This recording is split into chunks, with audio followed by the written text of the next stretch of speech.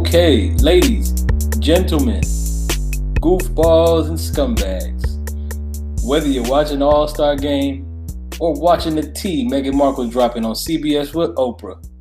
Oh. Y'all know what time it is, and we may or may not be doing both right now while we're recording, but that's neither here nor there. It is time for episode 31 of the Footy Misfits. I am your host, LV, a.k.a. Paper Fronto, a.k.a. Ma Rainey's Black Bottom, a.k.a. the British royalty's a bunch of scumbags. But that's neither here nor there. Might get us canceled. And I'm sitting here with the good brother, Ronnie.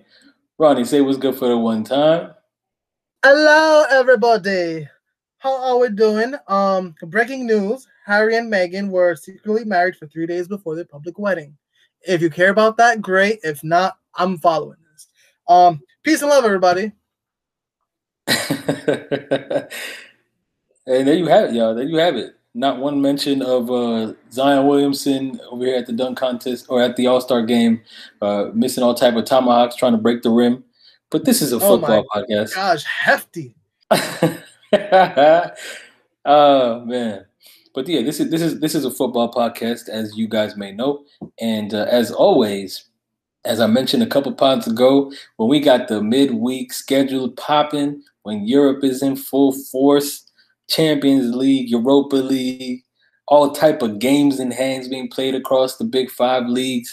There's a lot to talk about, Ronnie. And I guess off the bat, you know the drill, I guess.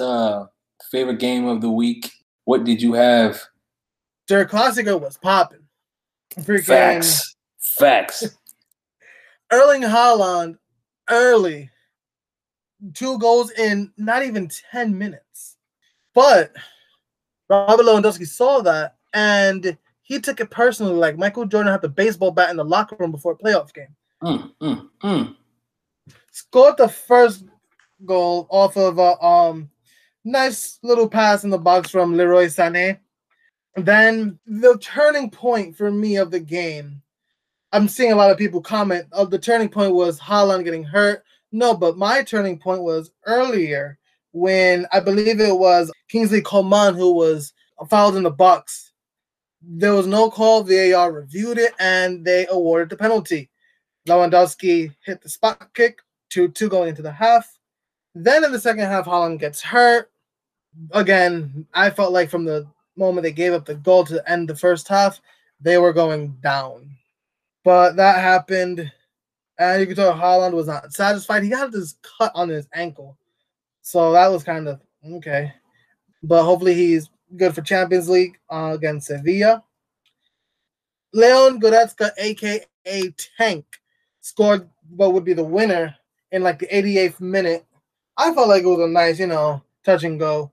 And then Robert Lewandowski, like 2 minutes later, caps off his hat trick. 4-2 final. Borussia Dortmund falls in the Clasico to Bayern. So it was exciting to start. It was exciting to finish. Yes, it was another Bayern win, but it was fun to watch. And Bayern entered the game in second place because Leipzig had won earlier in the day. So when those 2 teams meet in April, that's going to be another big one, assuming these 2 teams keep their form going into that. Yeah, I mean, I know sometimes we'll coincide with our favorite games of the week. Luckily for us, there was some really good games of the week this week where we can sort of differ. Der Clasico definitely was one of those for me. I think, football is a game of momentum, and BVB had all of that early on, courtesy of Erling Haaland. He came to play. He saw Robert Lewandowski, said, you got a target on your back, and I'm trying to take that best striker in Germany from you or whatever the case may be.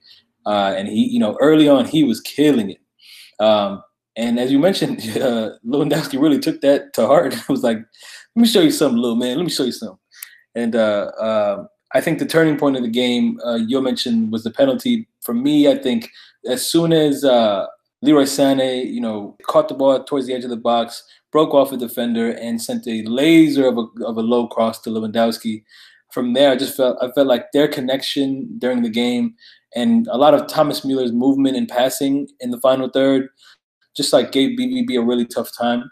Credit to BVB though, their defense which has been hot garbage over the past couple of months, really stepped it up for the most part. I guess, can you really say they stepped it up when they conceded 4 goals unanswered after being up 2-0? But that's neither here nor there. But overall, yeah, really entertaining game. Big shouts out to Lewandowski, a.k.a. the Polish Terminator. That man gets goals any which way he can. You cannot stop him. And Erling Haaland had to learn the hard way.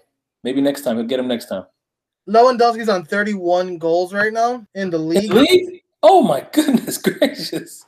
He needs 9 to equal Gerd Muller's record, 10 to break it. Then there are chances that he will obliterate that record too.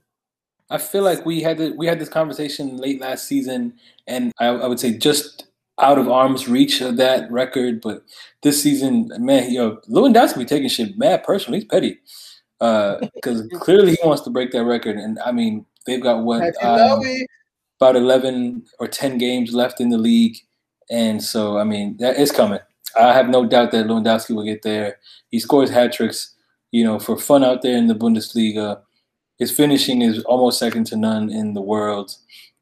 He knows how to get in the right places. He knows how to put the defenders to sleep off the back shoulder and all that good stuff. So, dang, that's incredible. Big shout out to Lewandowski. He's performing at such a high level. No, he's getting that Ballon d'Or, right?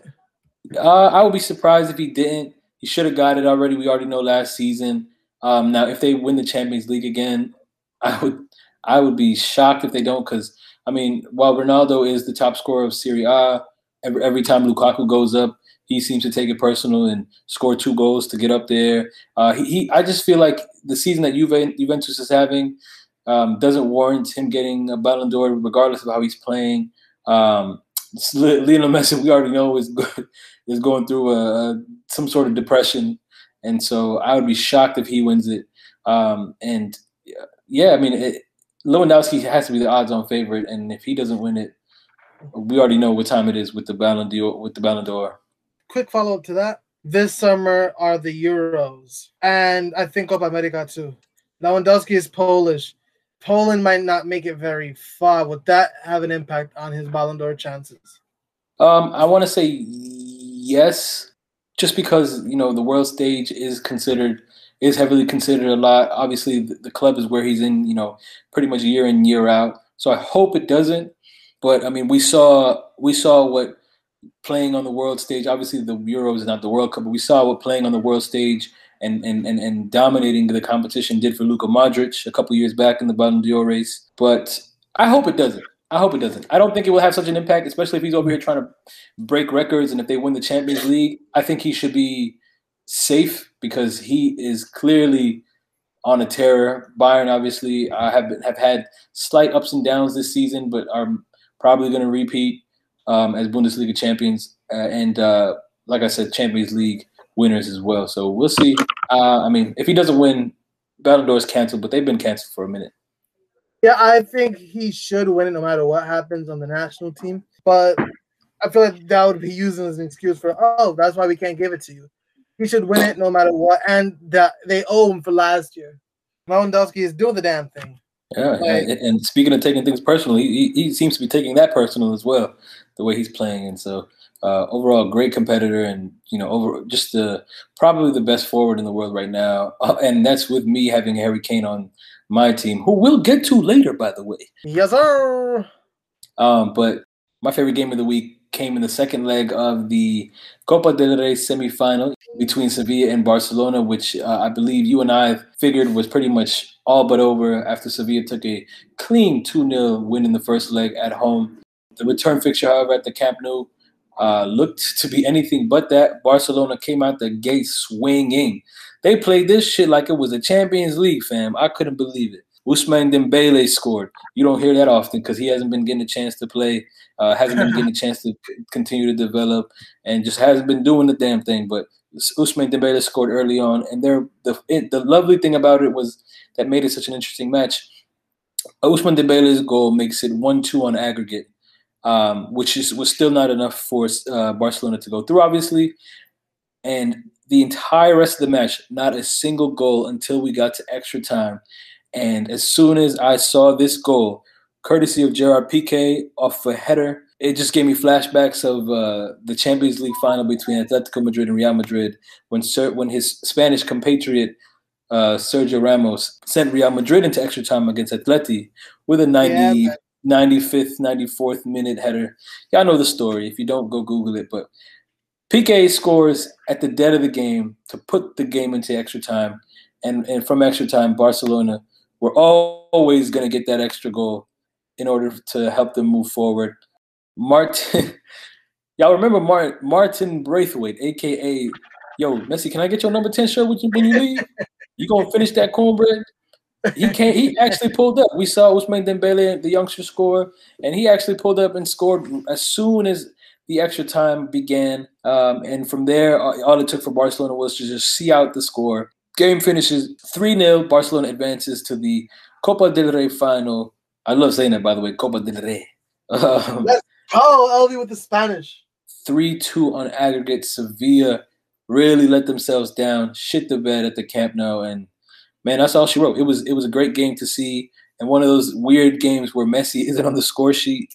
But yeah, through all the bullshit Barcelona's been through this season and all the downs, can't really say there's been much ups, but through all the downs, they found themselves to be in a final to play with a chance to win against, on the other side, Athletic Bilbao, who, as Ronnie mentioned to me off the pod, will be playing 2 Copa del Rey finals within a week of each other.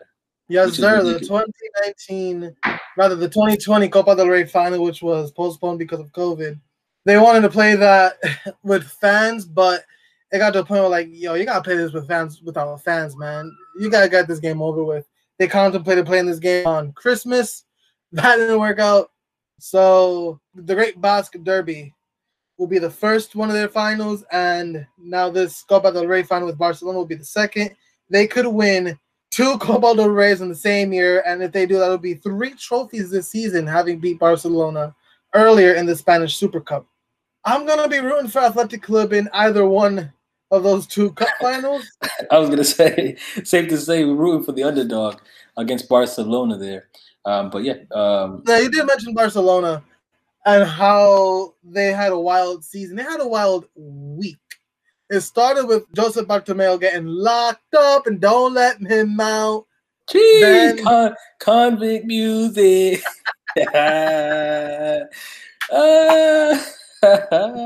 It's crazy how that works. Bobby Shmurda gets freed. Bartomeu gets locked up. Worth it. That's a good transfer swap, if you ask me. Hashtag, here we go. It's Barca Gate that he got locked up for, Bartomeu. If you asked me, I don't know a lot about this shit. I just found it was funny. Yeah, let me do a little bit of. Let me give you a little bit of a breakdown. I did some reading, and for the most part, it seemed as though Barcelona, and it wasn't just him apparently, but him and a few other pieces that were raided by the police on, I believe it was March, late February actually. But long story short, they were raided, and apparently they were hiring companies who were contracted to monitor social networks for the club, as per ESPN.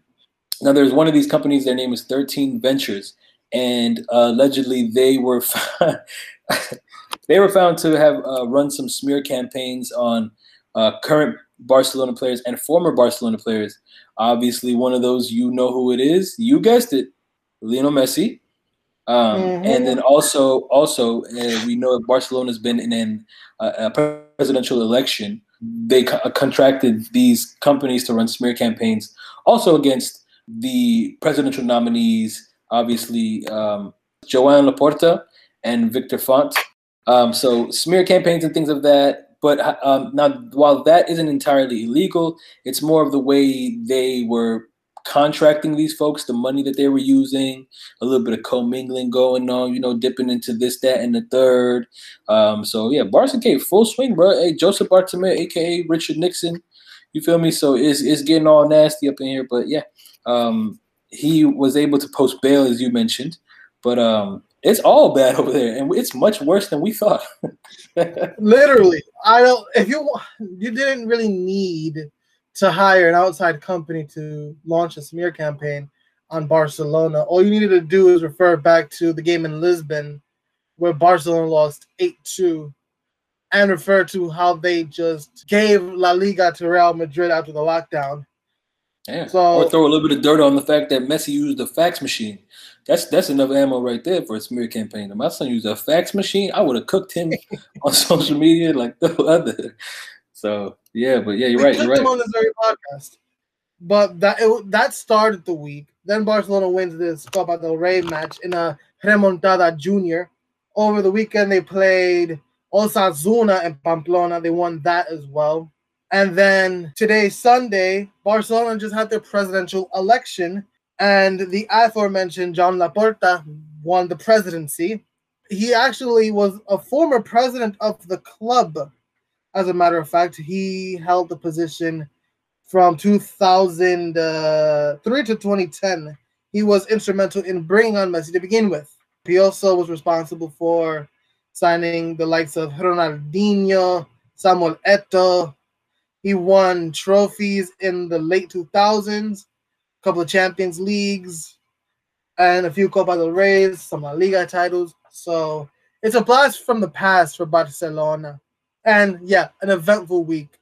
If we can carry on to some of the matters on the weekend, sticking in Spain, of course, we saw the Derby Madrileño, the Madrid Derby, Atletico de Madrid versus Real Madrid. That one ended 1-1, kicking off with Luis Suarez's fat ass, scoring the opening goal after 50 minutes.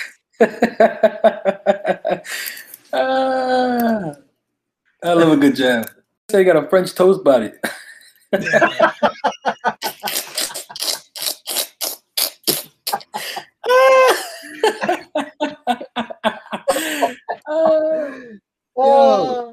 It was a really funny pick. I have to bring this in real quick. But last week we mentioned Chelsea beat Atletico Madrid in the first leg of the Champions League round of 16 tie, and there was a point where Antonio Rudiger of Chelsea got into a little heated exchange with Luis Suarez, and they got in each other's face. And there was a meme going around the internet of it was like this is what Rudiger and Suarez saw, and it was I think they used a picture of Mr. Bean, like as a cartoon, to basically say that this is what Rudiger was seeing when he was all man up close and personal with Suarez. So, yeah. So I just thought I'd mention that real quick. It's a French toast body. Mad curves, son. Cinnamon and all that, bro.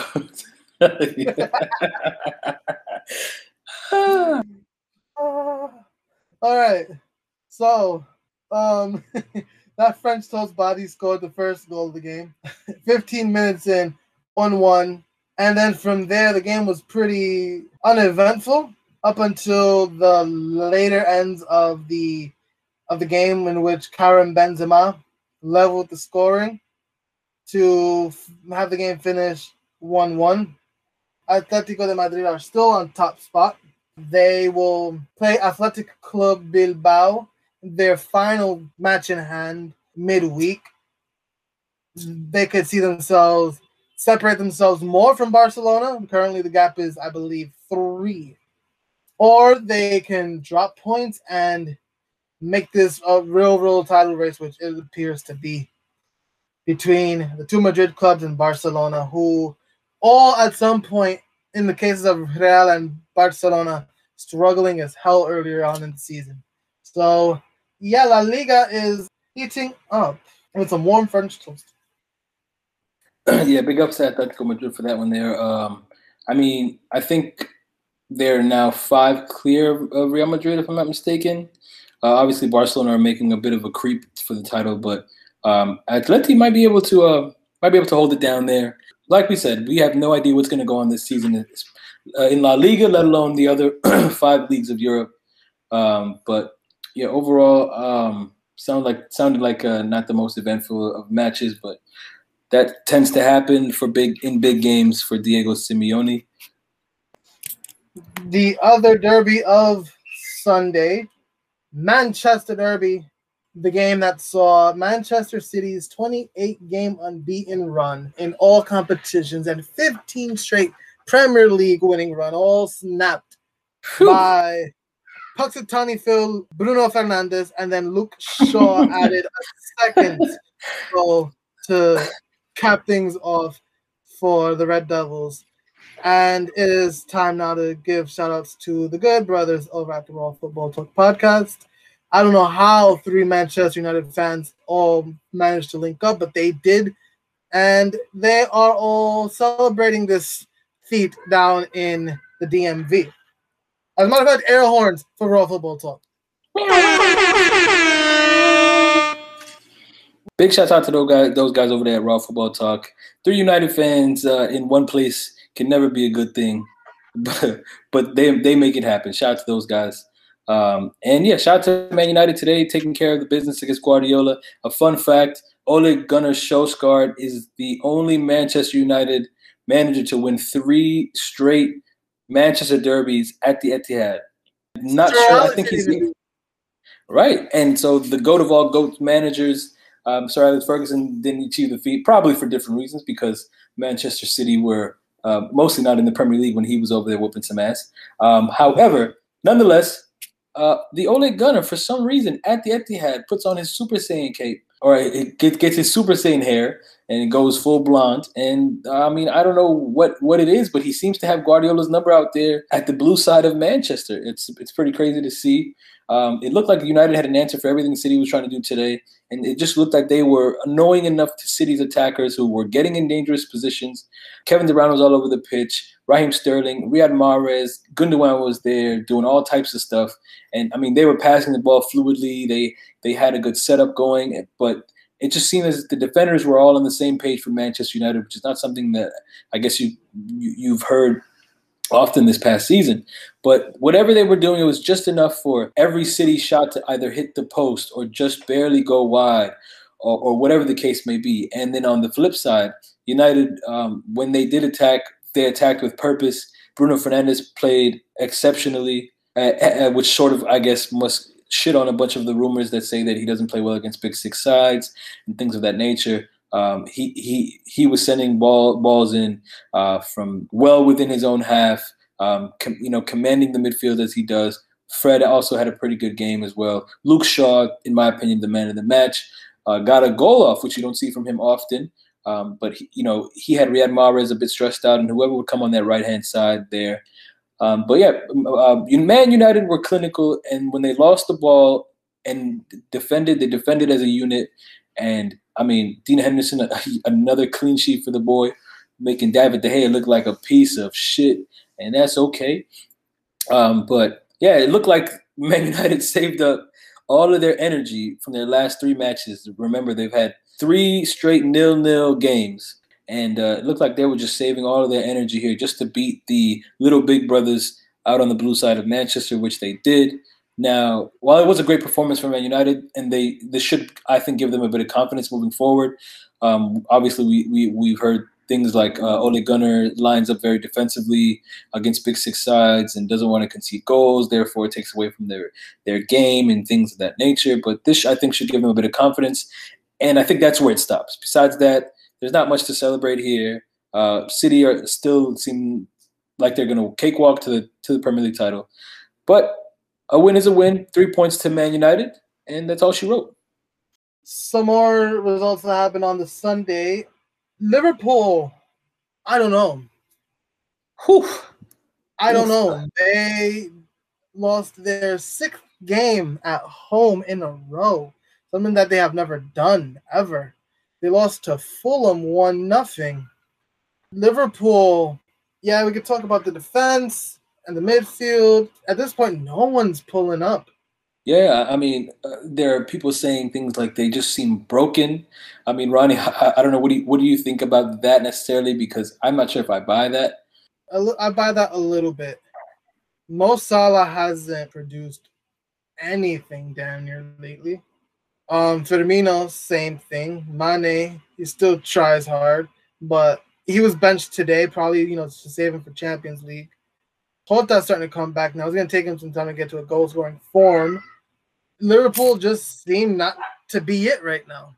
From all corners of the field, they just don't seem to be it. Can they turn it around? Still hopeful that they can. Can they still make top 4? very much so, but I don't know, man. Now it's really starting to look like they might not even make Europa League. I was going to my follow-up question to you. Do you think they finish in a Europa League spot, or do they finish in a European spot? You know, all jokes aside, like, where do you think this? There's in reality, Liverpool have 10 games left to play. That's a possible 30 points. Do you think they can make it in Europe, or is it over for them? Or is it all bad?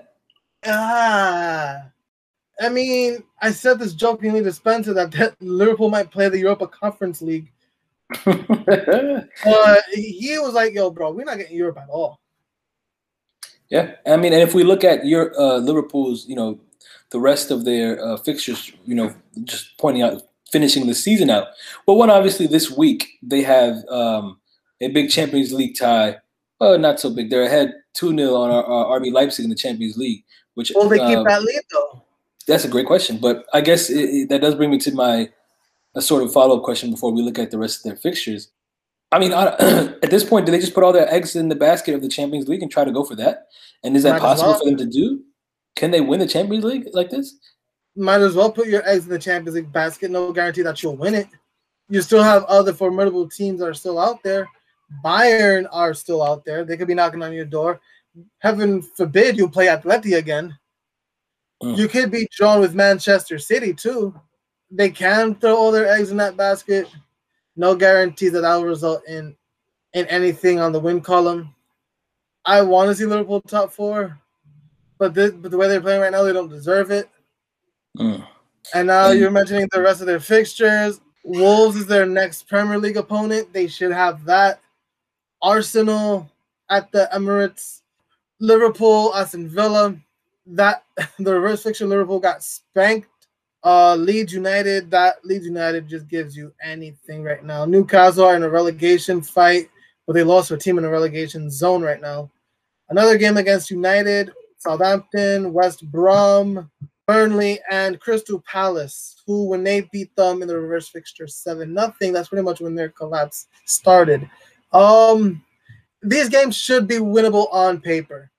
The hope is that they still make top 4. The way this team is playing right now, they don't even get Europa League. Right now, they're in 8th. I don't know. Hope for the best, expect the worst, I guess is what you could say.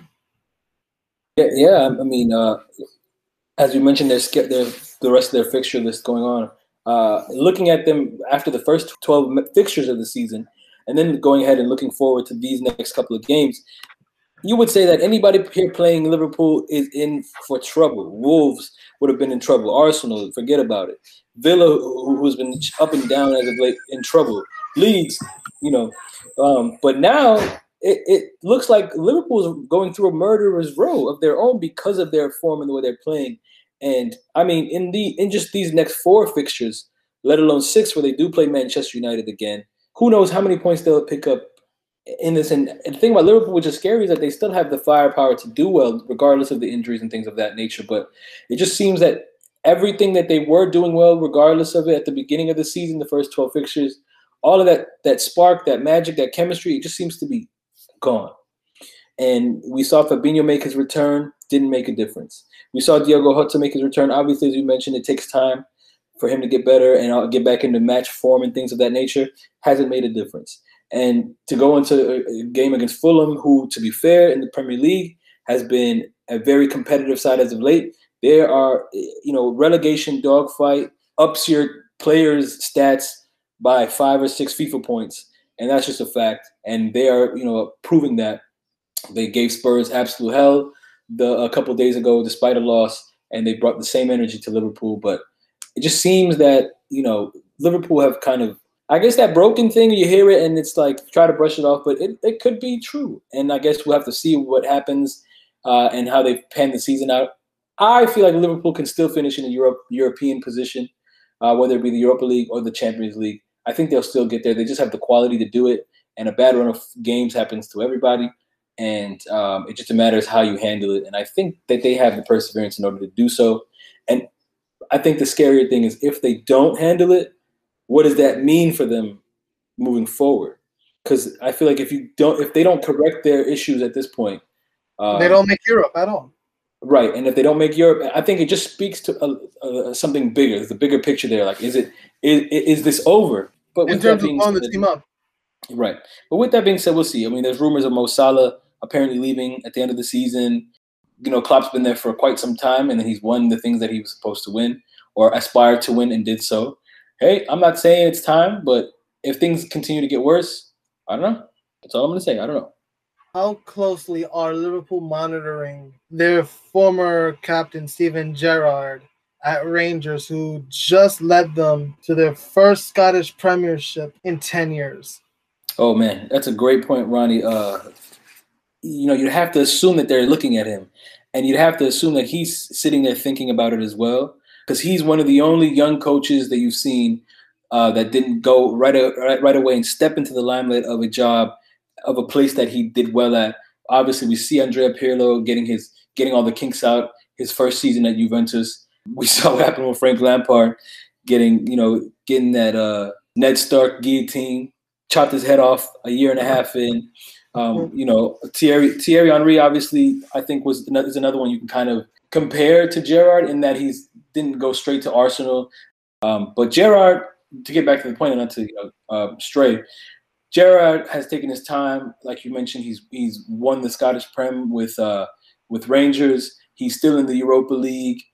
They look a good, decent side. He's getting his managerial skills under his belt, and he's growing into the position of a club like Liverpool, rather than being thrust into it right into the beginning of his career. So, hey, listen, I mean, I'm not saying that that's what's going to happen, but you have to assume or imagine that there's conversations being had on both ends, not with each other, but just separately about that possibility.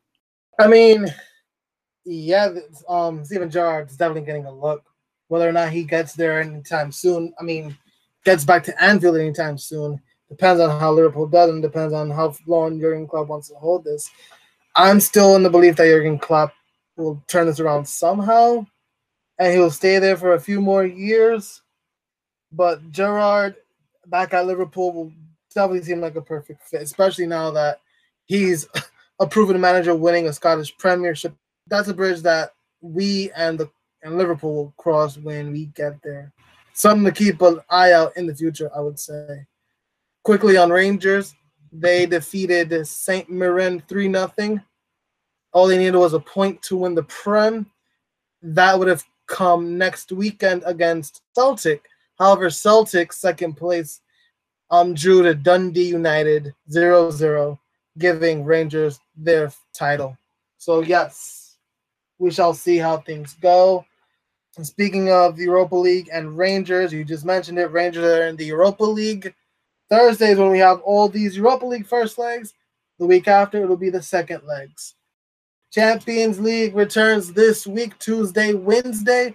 We have the second legs of Sevilla versus Dortmund on Tuesday, as well as Juventus versus Porto in Torino, a match that Juventus should win. And if they don't, I'll come here with the chopper flying. Wednesday, we'll have PSG Barcelona, Liverpool RB Leipzig.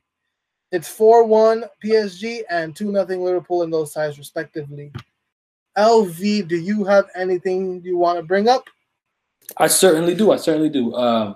We did run through a couple of the major leagues and obviously Europa League and things like that.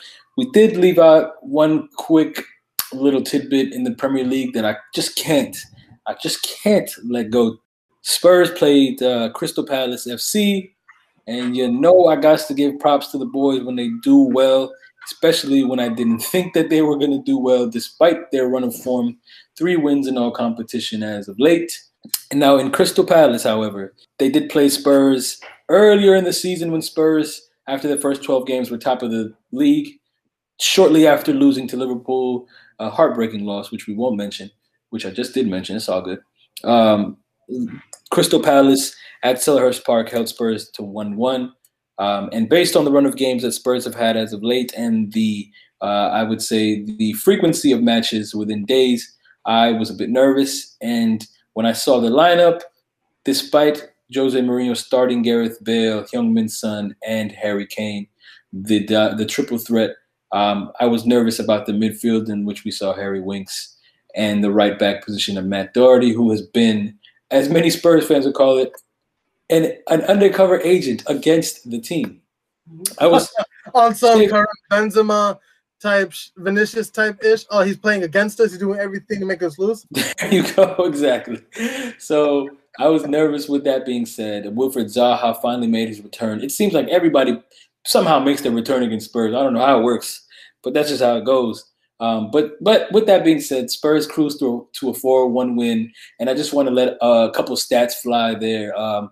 Harry Kane, 2 goals and 2 assists.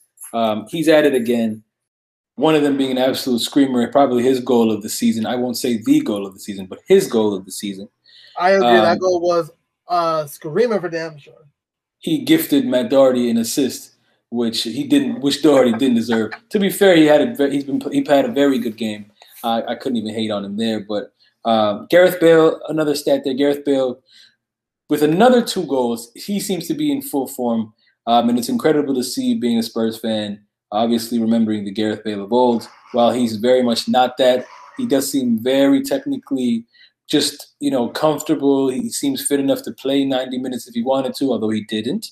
But the main thing that I wanted to point out, Kane's last goal, assisted by Heung-min Son, which after that goal, the duo there, who we know has been scoring goals and assisting each other all season, have officially just broken Chris Sutton and Alan Shearer's record over at Newcastle, which stood up for quite some time as they played in a season, which stood up for quite some time, as we know they played in the late 90s. Another thing is that they're closing in on the all-time goal collaboration record from a duo record, which is currently held by Didier Drogba and Frank Lampard of Chelsea. And this record has been there for about, I want to say just under 10 years now. Harry Kane just seems to be, absolutely balling out and is the lifeblood of Spurs and has been for quite some time. But this year, it seems to be in a sort of a different way. 13 assists, I think, right now is the biggest thing for me. And the way he plays on the field, he's more of he drops in a lot more rather than being the out-and-out striker. His vision has been incredible, and his finishing has yet to let up. So with that being said, man, listen, if Harry Kane isn't Player of the Year, obviously it depends on how the season finishes. A lot of games left to play for Spurs. 11 games, that's 33 points. A lot left to happen. But I'm saying he should be a shoo-in, and if he isn't, I'm calling BS. Great segue. Is that time, Ovi? Oh, wait a second. Is it BS of the week time, Ronnie? According to what I have here, I think it is. Let's go. I'm not gonna front. I had a little bit of trouble this week to come up with BS of the week. At first, I wanted to give it to something that you actually sent in the group chat. If you covered, if you Lorenzo Insigne top of his head with your thumb, he looks like Pep Guardiola. Josep Insigne or Lorenzo Guardiola, however you want to call it. I was struggling to find a proper BS of the week. I was even going to come for the MLS uniform drop, the kit drop, the jersey drop, however they want to call it. But come Saturday, I wake up and I was watching some highlights of one of the games I missed, Burnley versus Arsenal. I do know some Arsenal fans, again, some that we're cool with, i.e. the gentrified gooner Gully. He on record saying it's fuck Xhaka. Xhaka being Granit Xhaka. And boy, did that man give me the best BS of the week. Honestly, I don't even blame him completely. Bernd Leno needs to get some of the smoke too. Terrible clearance, playing way out the back. Granit Xhaka is being pummeled by the Burnley attack. I don't know who he was trying to clear it to. People say David Luiz. I say to Jesus Christ. But it manages to hit Chris Wood of Burnley on his chest or stomach or somewhere in his front and rolls into the goal. What I found funny, not just the fact that happened, but Chris Wood just celebrating and just shrugging his shoulders like, I don't know. I mean, I'll take it. I don't know. Shit, I didn't ask for it, but go ahead. Yo, pinpoint accuracy with the cross from Granit Xhaka, aka the Burnley agent. I've only seen a handful of those kind of goals where it looked like the player meant to do that, and that was one of those. In regards to the gentrified Gooner, I did speak to him about this, and he basically just continued to reiterate Xhaka's one-footedness and the fact that he can only go one way. And the reason for the goal, he'll tell you, is simply the fact that he took an extra touch when he could have one-timed it to David Luiz, had plenty of space, but because he took that one touch, sent him right in the crossfires of the Burnley player, Chris Wood. And from there, it was all she wrote. Hit a pinpoint cross to his chest, straight into the goal. Excellent assist. You usually see that happen on own goals. But this was a proper goal. Chris Wood, the New Zealander, had never scored against Arsenal before that. And that was his first goal against the club. Yeah, it sounds like Xhaka had him on his fantasy football team or something. That's what it sounds like. Now, I do give some of this to smoke to Burnley because you're seeing the Burnley attack coming at Xhaka. Why don't you just send it out to the center of the park instead of playing it short to Xhaka or playing it deeper on the right-hand side to David Luiz? I don't know. Burnley also has to get some of the smoke. BS of the week, Arsenal Football Club. They drew Burnley 1-1. Arsenal's goal came courtesy of Pierre-Emerick Aubameyang, but we don't talk about that. We talk about that fuck up. That's my BS of the week. LV, you have quite a few BSs of the week to call. Get on it. Well, first things first, as you mentioned, we obviously don't want to end the pod on a sad note, but or I guess serious note, but one of the BSs of the week that I had. So earlier in the week, I believe it was Monday or Tuesday, we saw this before in Serie A with Ronnie's Juventus, actually, and Napoli. Due to COVID-19 restrictions and lockdown rules, Napoli were unable to travel to Turin to play a match at the beginning of the season and were therefore considered to have forfeited the match, costing them 3 points and giving Juve the 3 points. Now, as we all saw what happened in the middle of the season, that appeal was that ruling was eventually overturned, and Napoli was rewarded their 3 points. And in the exact same scenario, Juventus lost 6 points, having lost that same week and then losing the 3 points that they subsequently won from Napoli. Now, yeah, they also docked Napoli a point. Right.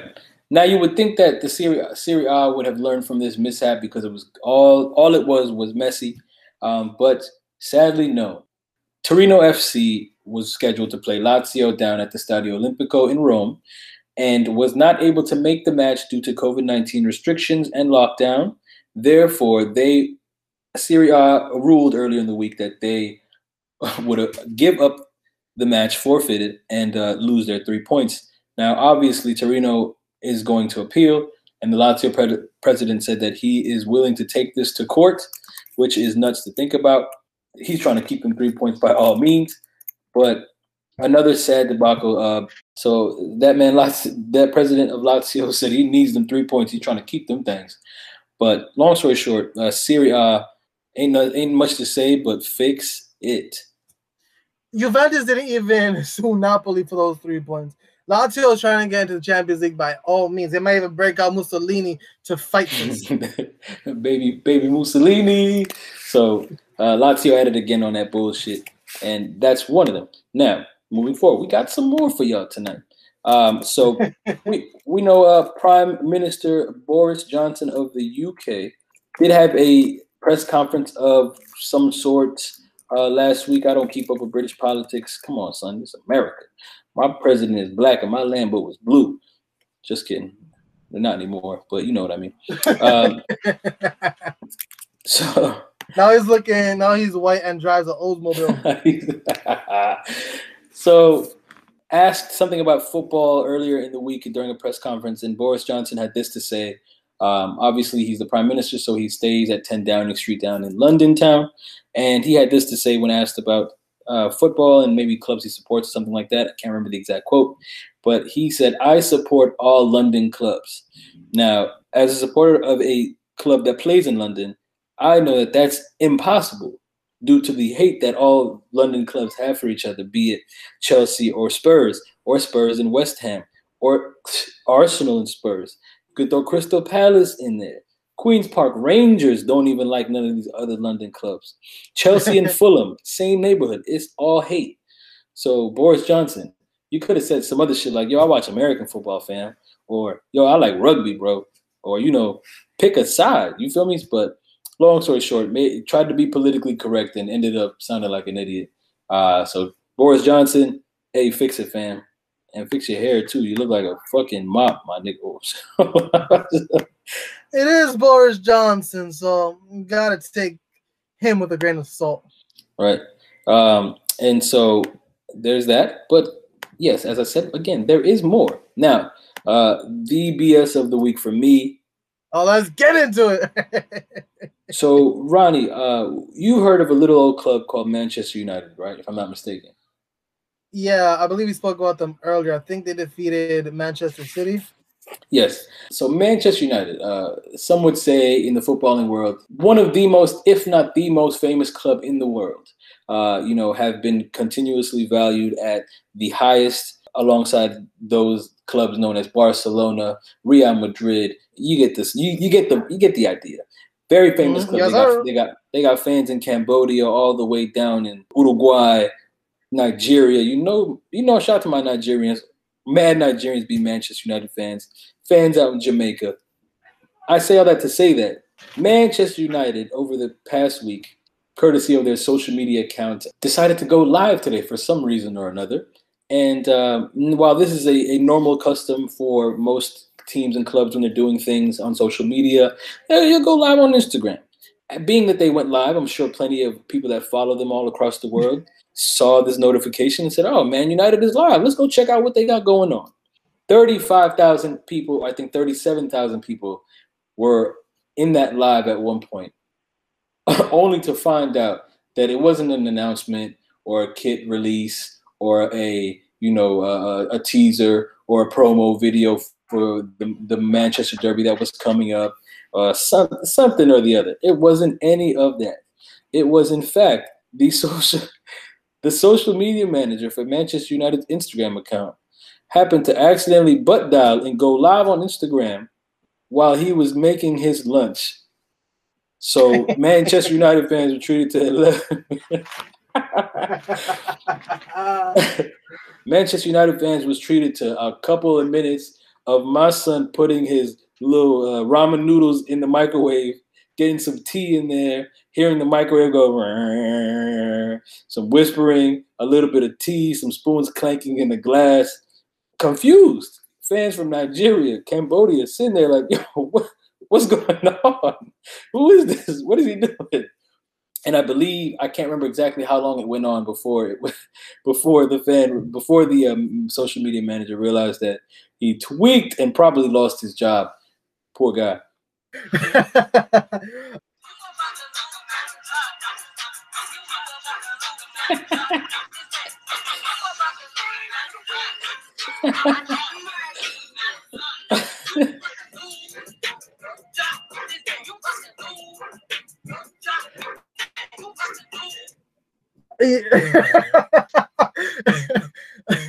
That social media manager.